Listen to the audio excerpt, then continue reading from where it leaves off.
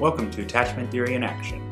Our podcast is dedicated to therapists, social workers, counselors, and psychologists who are working with clients from an attachment-based perspective. Interviews are conducted with individuals who are doing clinical work, as well as leading attachment theory researchers. Your host, Doyle Buckwalter, will introduce you to Melanie Chung-Sherman, who will discuss transracial adoption and attachment. Melanie has worked in the field of child welfare, specifically adoption and foster care, that spans international adoption, private and domestic adoption, kinship adoption, foster care, and matched adoption for over 19 years. Her specialties include adoption-centered psychotherapy for individuals, families, and groups, Theraplay, EMDR, trauma-focused intervention, the adult attachment interview, adoption lifespan issues, and complex grief and loss, among other specialties. And now your host, Doyle Buckwalter. So my interview today for the Attachment Theory in Action podcast is with Melanie Chung-Sherman. Melanie has been on the podcast before talking about attachment and adoption, and I asked her recently to come on the podcast again today to talk about transracial adoption, race in terms of identity and forming attachment, and some of that topic, as I have been learning a lot from her about this.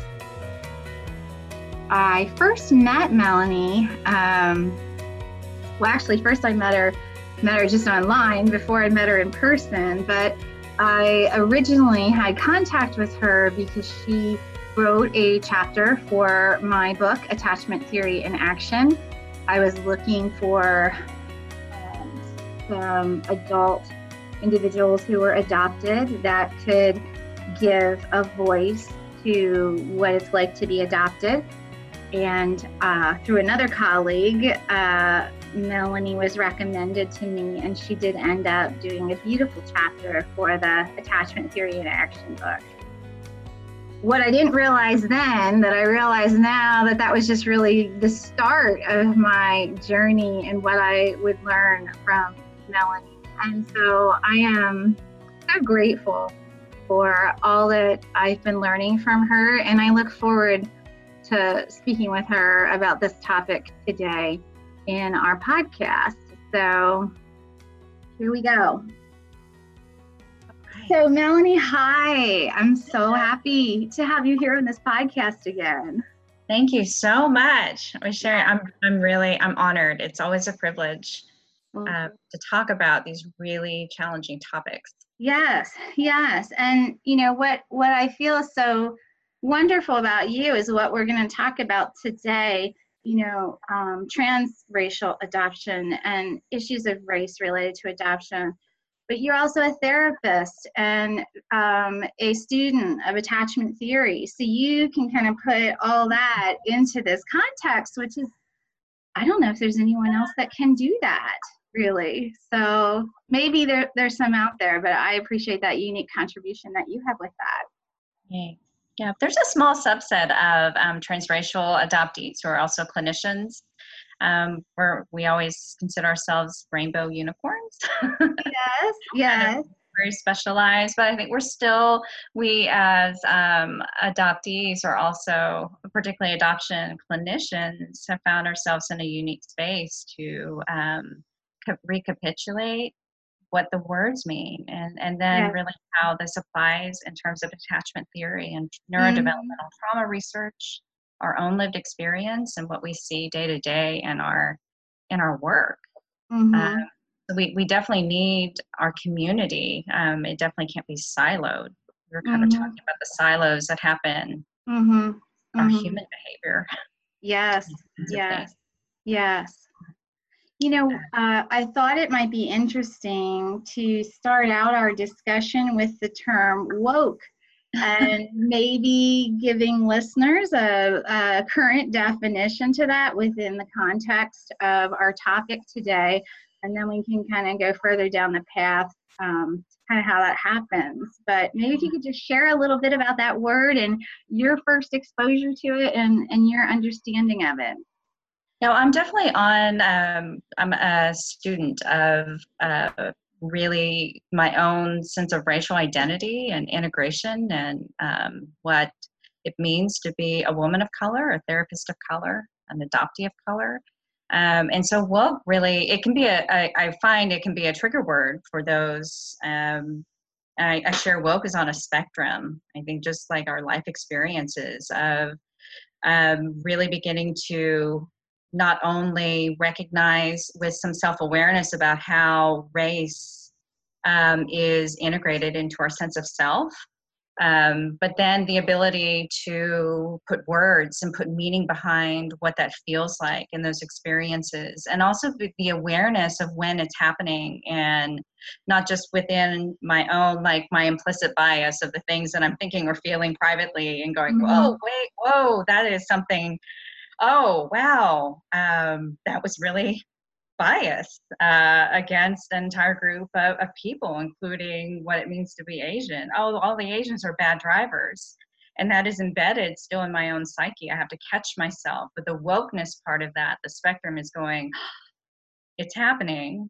And now I can do something with that. And all the way into activism, all the way into social justice, dialogue and communication and discussion that can actually feel quite threatening for those on the beginning stages of the woke spectrum. And so really it's become a terminology, particularly within the African American community and people of color community, to go, I need you to wake up and see that my race, the essence of who I am, the color of my skin, my ethnicity is so integral into my identity.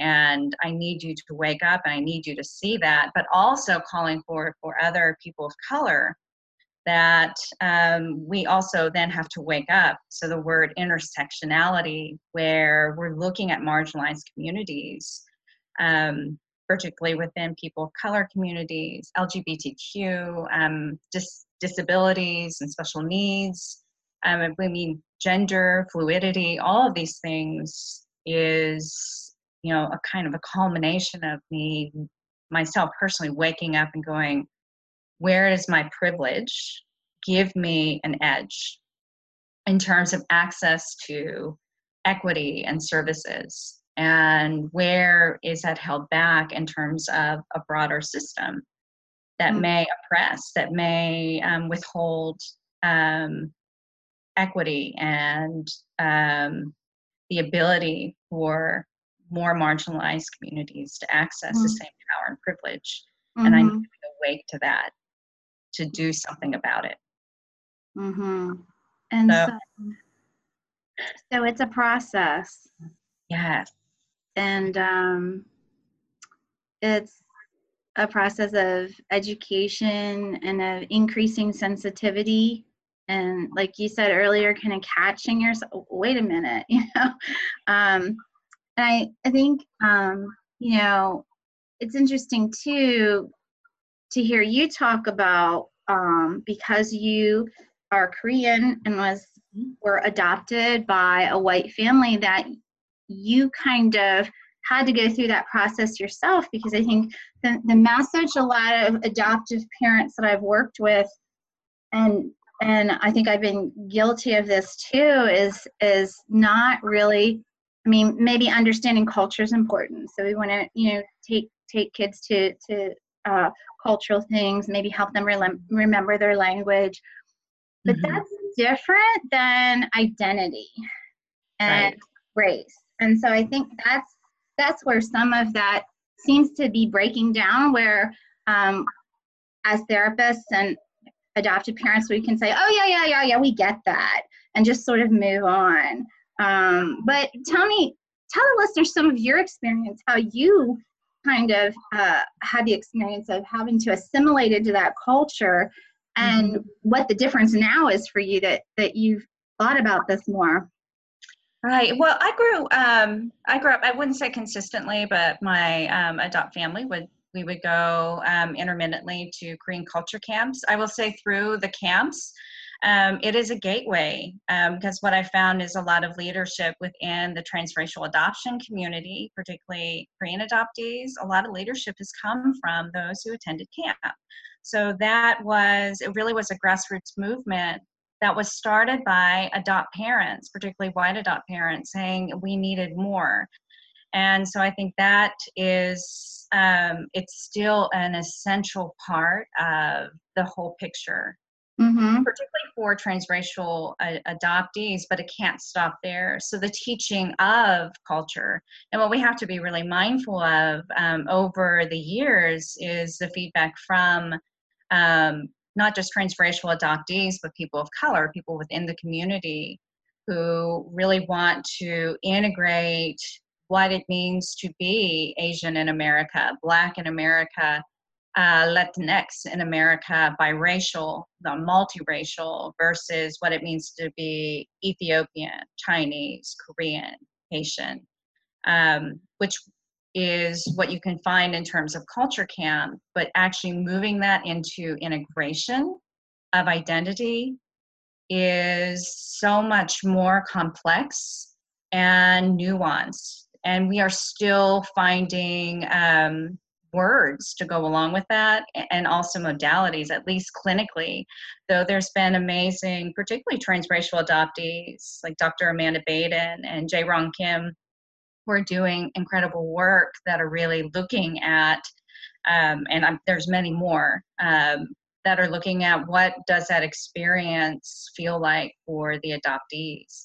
And I grew up pretty much in an all-white community. So just to give some perspective, my brother and I were one of the only Asians in a 5A high school outside of Fort Worth, Texas, and the flag was a Confederate flag. So I know all the stanzas to The Spirit of Dixie.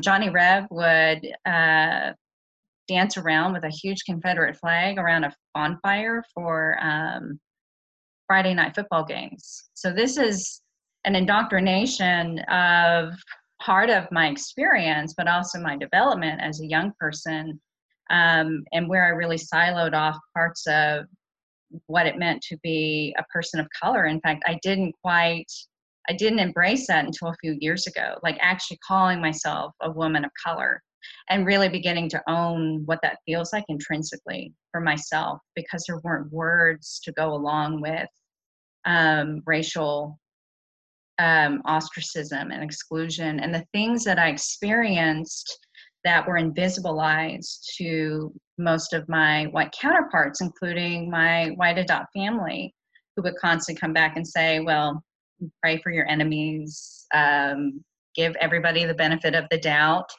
And that can't be possible. You're beautiful. They're jealous because, they want your skin or they want your eyes. But as a child, it really then puts the onus back on that kiddo or that teen to figure it out when nobody else can see it.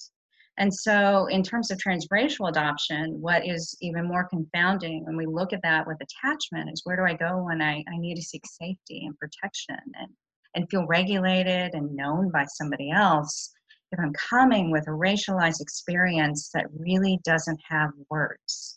How can I explain that when I walk into that store, people look at me funny? When that may not be the experience of my parents or my brother who was white, or we're in church, so this is everybody, they love Jesus. That can't be it. And yet I wasn't invited to birthday parties. And when I was, there was a lot of exclusion that happened, or comments about based solely on race, that I should be really smart, people wanting to take my homework and use it and cheat off of it.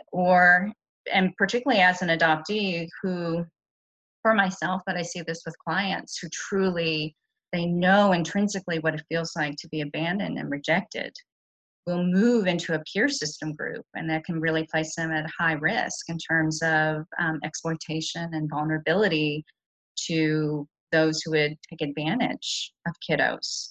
And so a lot of our young people, on top of what's happening early on, like early neurodevelopmental trauma, it's also triggering the immediate response, that trauma response to go, I know something's not right, but I don't know what it is. And everybody else tells me that it's fine. So it wasn't until I was much older, and I would say like my late 20s, when my oldest was born. And the only other human being that shared some of my likeness and my skin color and my eyes. And so there's that curiosity of, oh my gosh, I'm not white. And I knew it up here.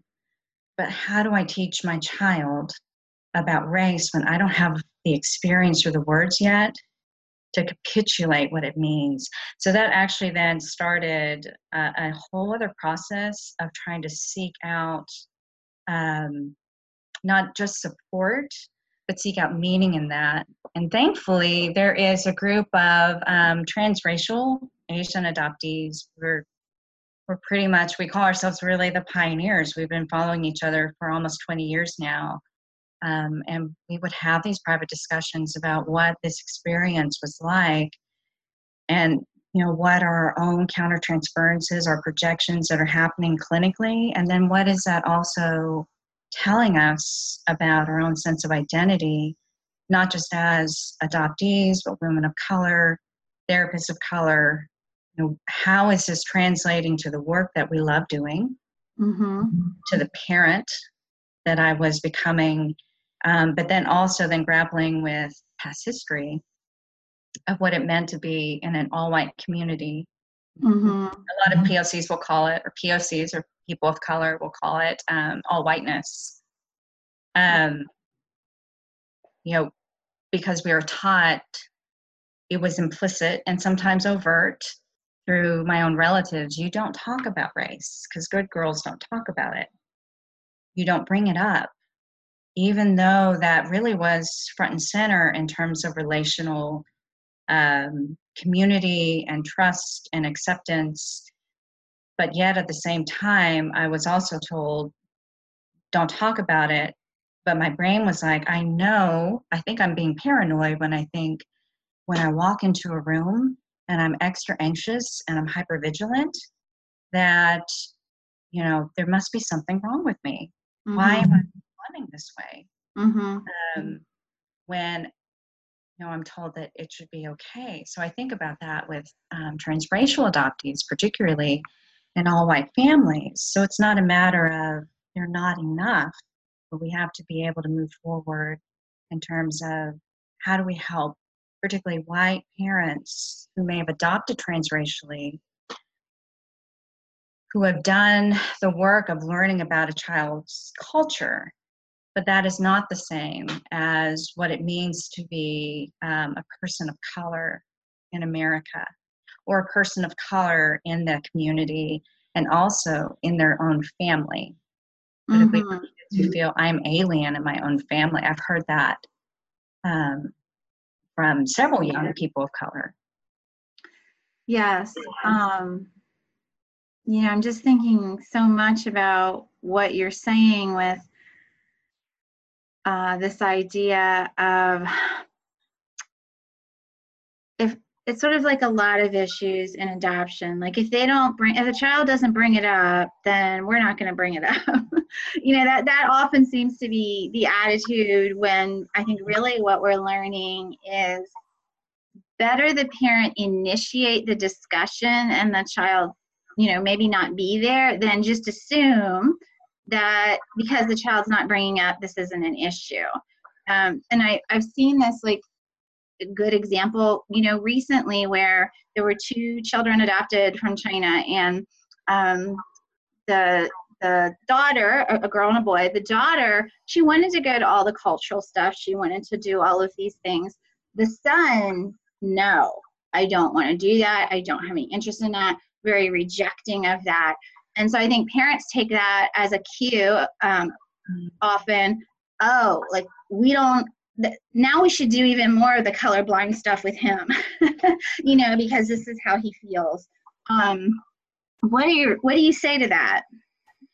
Well, and I think color blindness, so just addressing that, I hear that quite frequently. And I do want to take the sting off that. I mean, I think a lot of parents may feel really, really triggered when a person of color says, stop using that. And the mechanism behind color blindness is for your child. For a person of color, I can't be blind to how my race is impacting the relationship in this moment. It's always front and center. And so that really is a privilege for, it's really a privilege for white counterparts, peers and family and friends to be colorblind. And so if we're really thinking in terms of that deep work of it being known and that right brain of attachment, it is that empathic connection to go, I may not know what that experience is like, but I acknowledge it. And so it's the acknowledgement that race is still very much an integral part of a person's identity. And so our young people really need to learn how to navigate that part of identity and then integrate that with the big picture of attachment and trauma work. And it's not uncommon that I hear from families, well, they want nothing to do with Chinese culture. And that's okay. That's okay. My curiosity in that is I'm wondering what's happening, whether that is through messages, implicit or overt messages within community, even within their own family system, about what it means to be a certain race. And if I then move and I navigate into a space that is only Chinese for many, or only Ghanaian, or what, in many ways, what my white adopted parents think a person of color should be, you're not hearing my experience because I don't yet have words. And racism and many of the other traumas in life, it lives in the right brain. There's no words yet. We have to help our children not only acknowledge it, but then give it meaning and give that word. And so if I find that there is even a cutoff, it is also, I'm curious what they're experiencing as that child of color. And I'm also curious about what they've internalized about what it means to look like them. More so than what it means to be Chinese or Korean. Because all of that is cognitive. Yeah.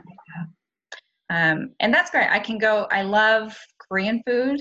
I see it's my comfort food. I didn't grow up with Korean food, but when I'm really upset, especially lately, I want a big bowl of kimchi and I want seaweed and rice. There's something to that, and having just that normalcy, whether that is through other Korean peers and other people of color, particularly transracial adoptees for adults, to say, yeah, I didn't grow up with soul food, or I didn't grow up with pho, but I just desire it. And I think there is something very visceral about that. So the culture is still important, but underneath that, I think, is the meaning of how our young people are driving their sense of self.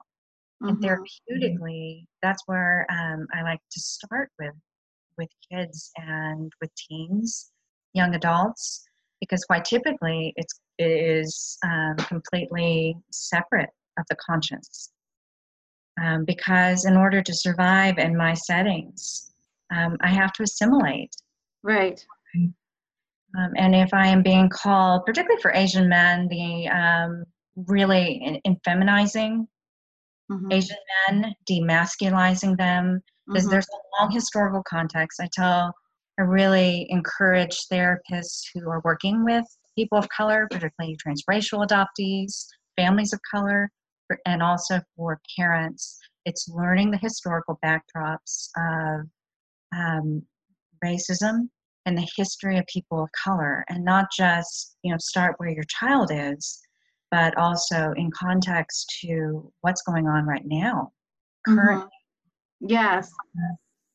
And that's a place to start, to help our kids understand when they're constantly called on because they're supposed to be bell curve breakers and they're really smart, or expected to be smart, so they're passed up for particular learning challenges and evaluations. A lot of Asian kids, they're not referred by therapists for, we see there is actually a report, I'll have to find it, I want to say it's in the New York Times, of the assumption that, and it is implicit bias therapeutically, but it can also happen educationally, that they don't have learning challenges. So passive for dyslexia, dyscalculia, whether that's other fundamental evaluations. And then we add on the neurodevelopmental trauma.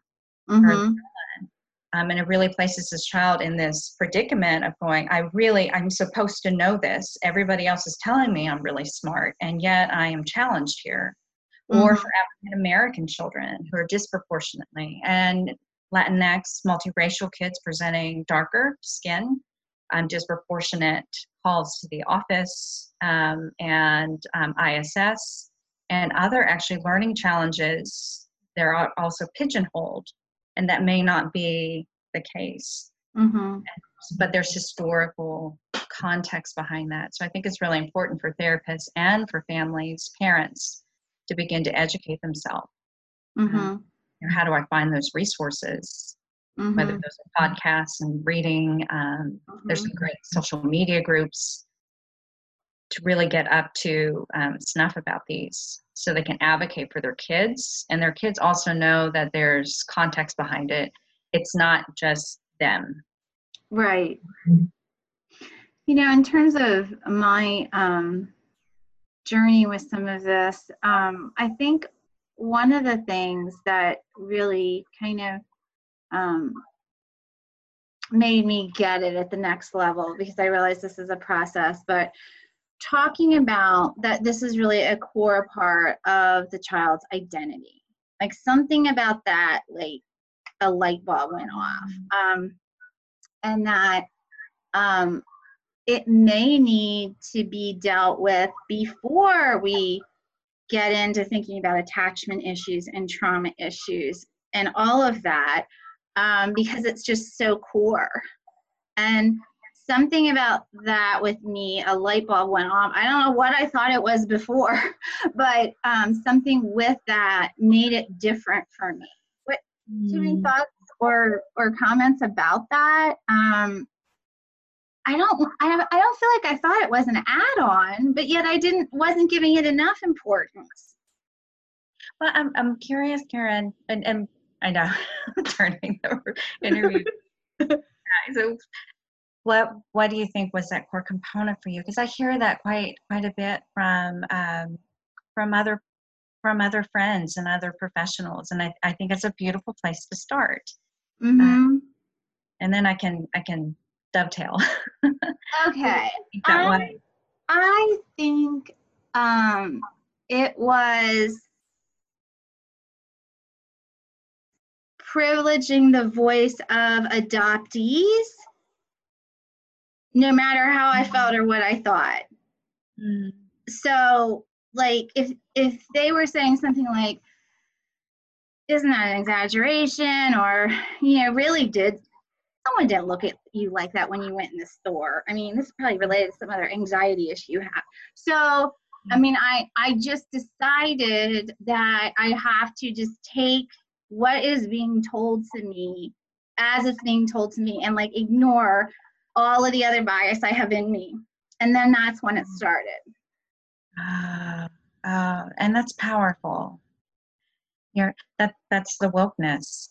I always consider that once we begin to see, we can't unsee, the same way we look at attachment and trauma in our own lives, and how that interplay,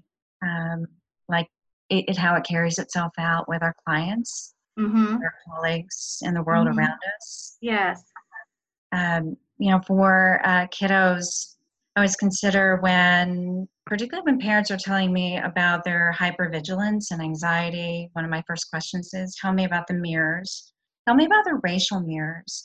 And so through actually through the constructs of AAI, the Adult Attachment Interview, I'm fascinated by how, in terms of race, in terms of integration, not only how that child or teen is being able to verbalize that, but the parents too. And that helps me, at least in terms of foundationally, okay, this is where we're at, and I'm going to honor that space because this is where we need to start. Because many times, if for parents who have not, who have really not begun to make sense of what that looks like or possibly feels like with their child, not for them, but with them, that's that place to start. And it's one thing to give parents lots of reading. Like, we love to strategize. I do it as a therapist. But I think more than that is actually holding that space for parents and for our kids of color, for the experience. And so much is the fear. In terms of discussing race, it is this deep part of shame. And I love when Brene Brown would talk about, particularly after Charlottesville, she had a beautiful post from Braving the Wilderness, and she talked about shame in terms of addressing race and racism, really power differentials conferred against a group of people, yes, a marginalized group of people. And when I have to look in the mirror and I have to consider how I may benefit from those power structures and how that may unduly limit my own child when I'm trying to seek help for my child, it is painful. And how can you not feel this deep sense of shame? I'm not enough. yes. And I think addressing the not enough with parents is always where, as therapists, where we start. But when we look into context of race, the defensive mechanism to go, oh, it can't be that, because it feels really overwhelming and dangerous because we're not taught how to discuss racism. I mean, we can talk about sexism, we can talk about misogyny in very specific terms. It's come a long way. We got a long way to go. But, for so long, the idea of racism, KKK, people with burning crosses, that nice people didn't confer that. But when we really strip it away, it's power structure and how people may benefit from that. And it really is then, how does that leave your child when they're sitting out in this ocean, kind of bobbing? And when they go to a family reunion and they're the only ones of color, your babies see it. And how can they not be nervous? But they don't know where it's coming from. But that also means then addressing the people that have created a sense of safety for you as a parent, is to address racism.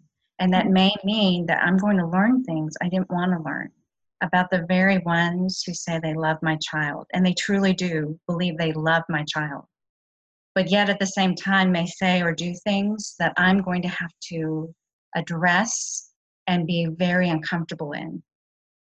And it's tenuous, because when we're working with transracial families, if we don't, as clinicians, address the complexities regarding trust, regarding felt security, that when my child is spinning, the first thing I need to consider is, I think they're really activated right now.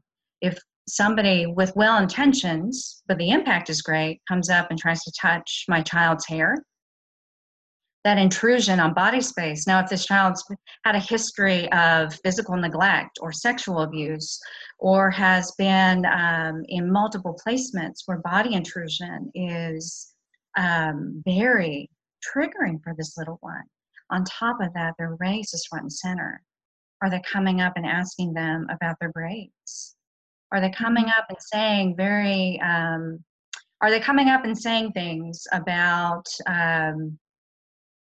immigrants, and my child's an international adoptee, or my child is a person of color? But they don't see my child that way, but the way it's downloaded for that child can feel very othering, but they don't have the words. And if my mom and dad, or my my moms or my dads, my caregivers are bringing me into these situations and they don't see how triggered I am. It must be in my head. I must be a bad kid. Our children are already dealing with their own shame core from that early abandonment, relinquishment. Then how am I going to trust?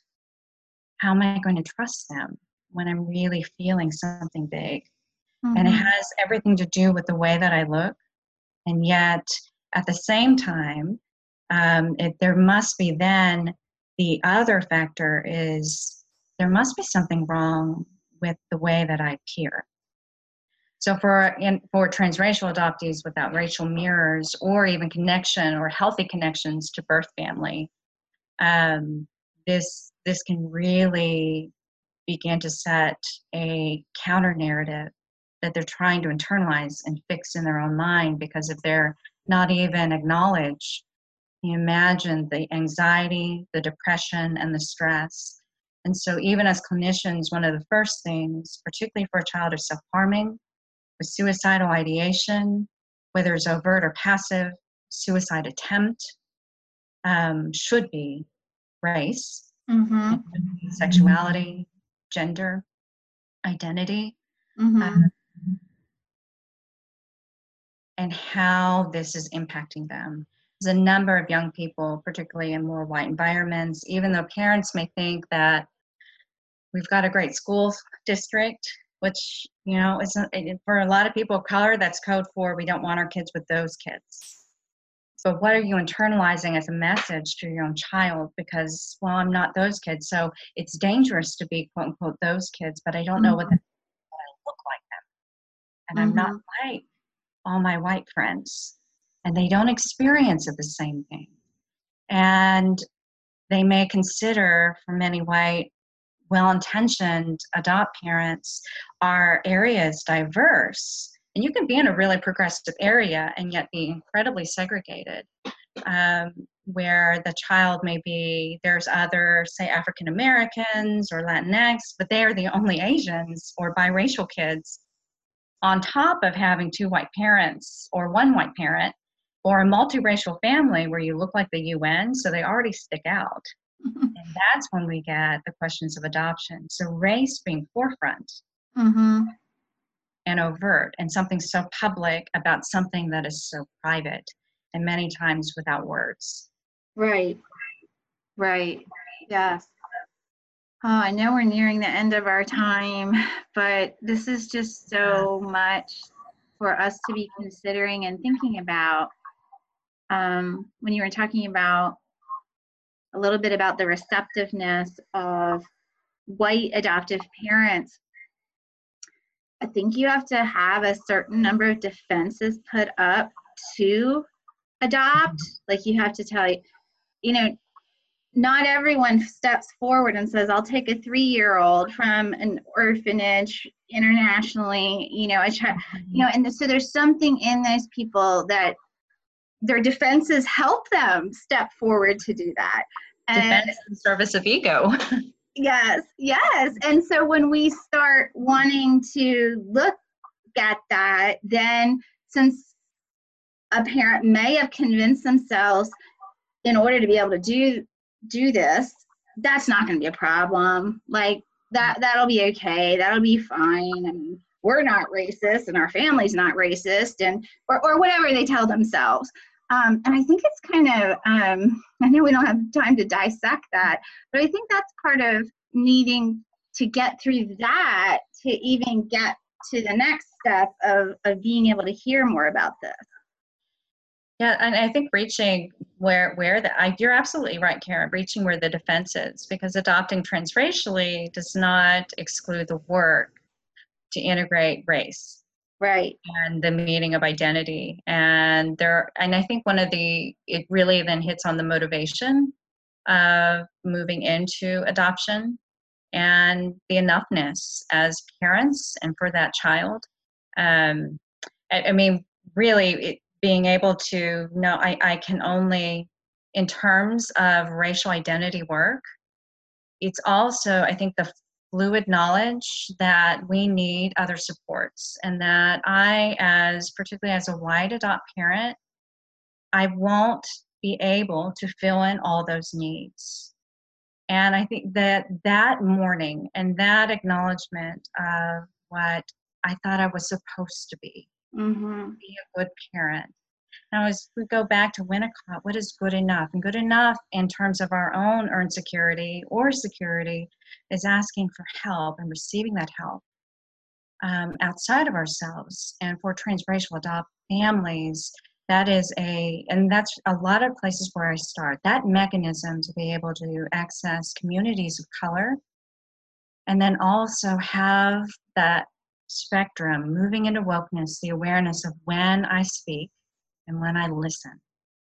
And this is very hard, I think, particularly for more white counterparts to, in many ways, historically, it has always been the narrative of we are right. And it is not about us versus them per se, but it's really giving privileged voice for people of color, adoptees of color, or adoptees, those who typically don't have the power or privilege when they're saying something, rather than labeling it one thing or the other. Yes. So there's just so much to learn in this process, and I want to, before we end, give listeners some ideas. And we're just like, this is just the tip of the iceberg, right?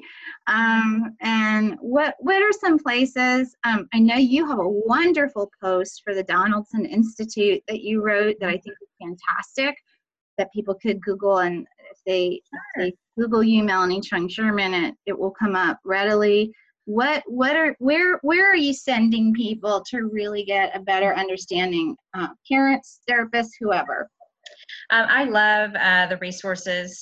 So DAI, Donaldson Adoption Institute, they may not be active right now, but they're a great resource, particularly for transracial families. I've written several articles for Adoption Today, and so they may be out of syndication now, but you can still access some of the work.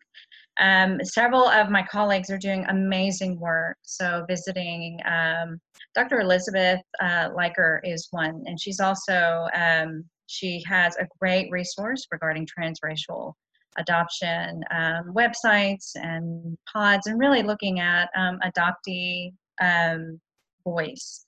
There's other great resources from my colleague, Amanda Wilson, does some amazing work regarding just adoption and voices, and really tackling some complex issues, including transracial adoption.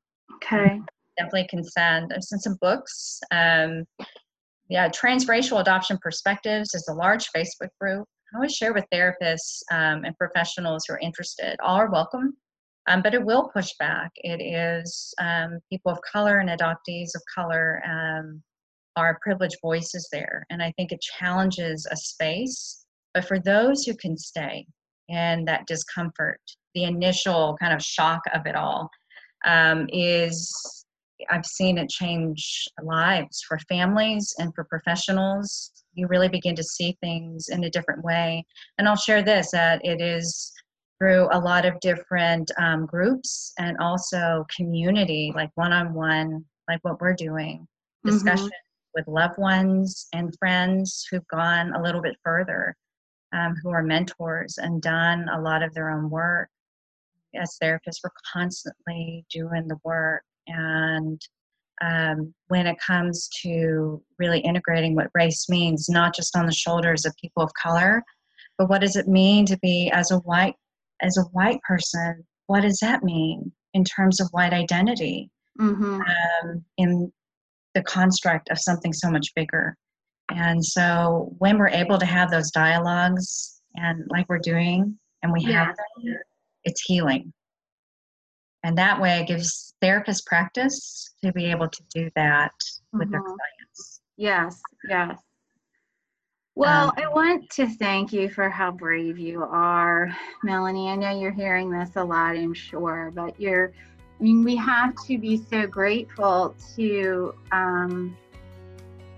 those who are adopted, who are adults now, it's a choice to talk about all of this. And it's not an easy choice. It's and I'm sure it brings a lot of flack and just so many issues. And I just want to appreciate the voice you have. I've learned so much from you, and others that you've introduced me to, and just really want to support you and support that, helping us continue to learn and really pushing us to understand this more deeply. So I want to thank you for doing that. Thank you, Karen. Thank you for this, and I know there'll be ongoing discussions, but now more than ever, our kids need this, and we as a community yes too.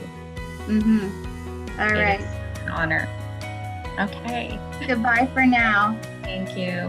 Bye, Karen. Bye-bye. Thank you for joining us for this edition of Attachment Theory in Action. Please follow our site, traumaattachmentcenter.com, or subscribe on iTunes, Google Play, or Podbean for future podcasts. If you enjoyed our broadcast, please leave a review and share with your professional network. For additional resources, training opportunities, and blogs, log on to traumaattachmentcenter.com. We hope you'll join us again as we continue to explore the world of adoption, developmental trauma, and attachment theory.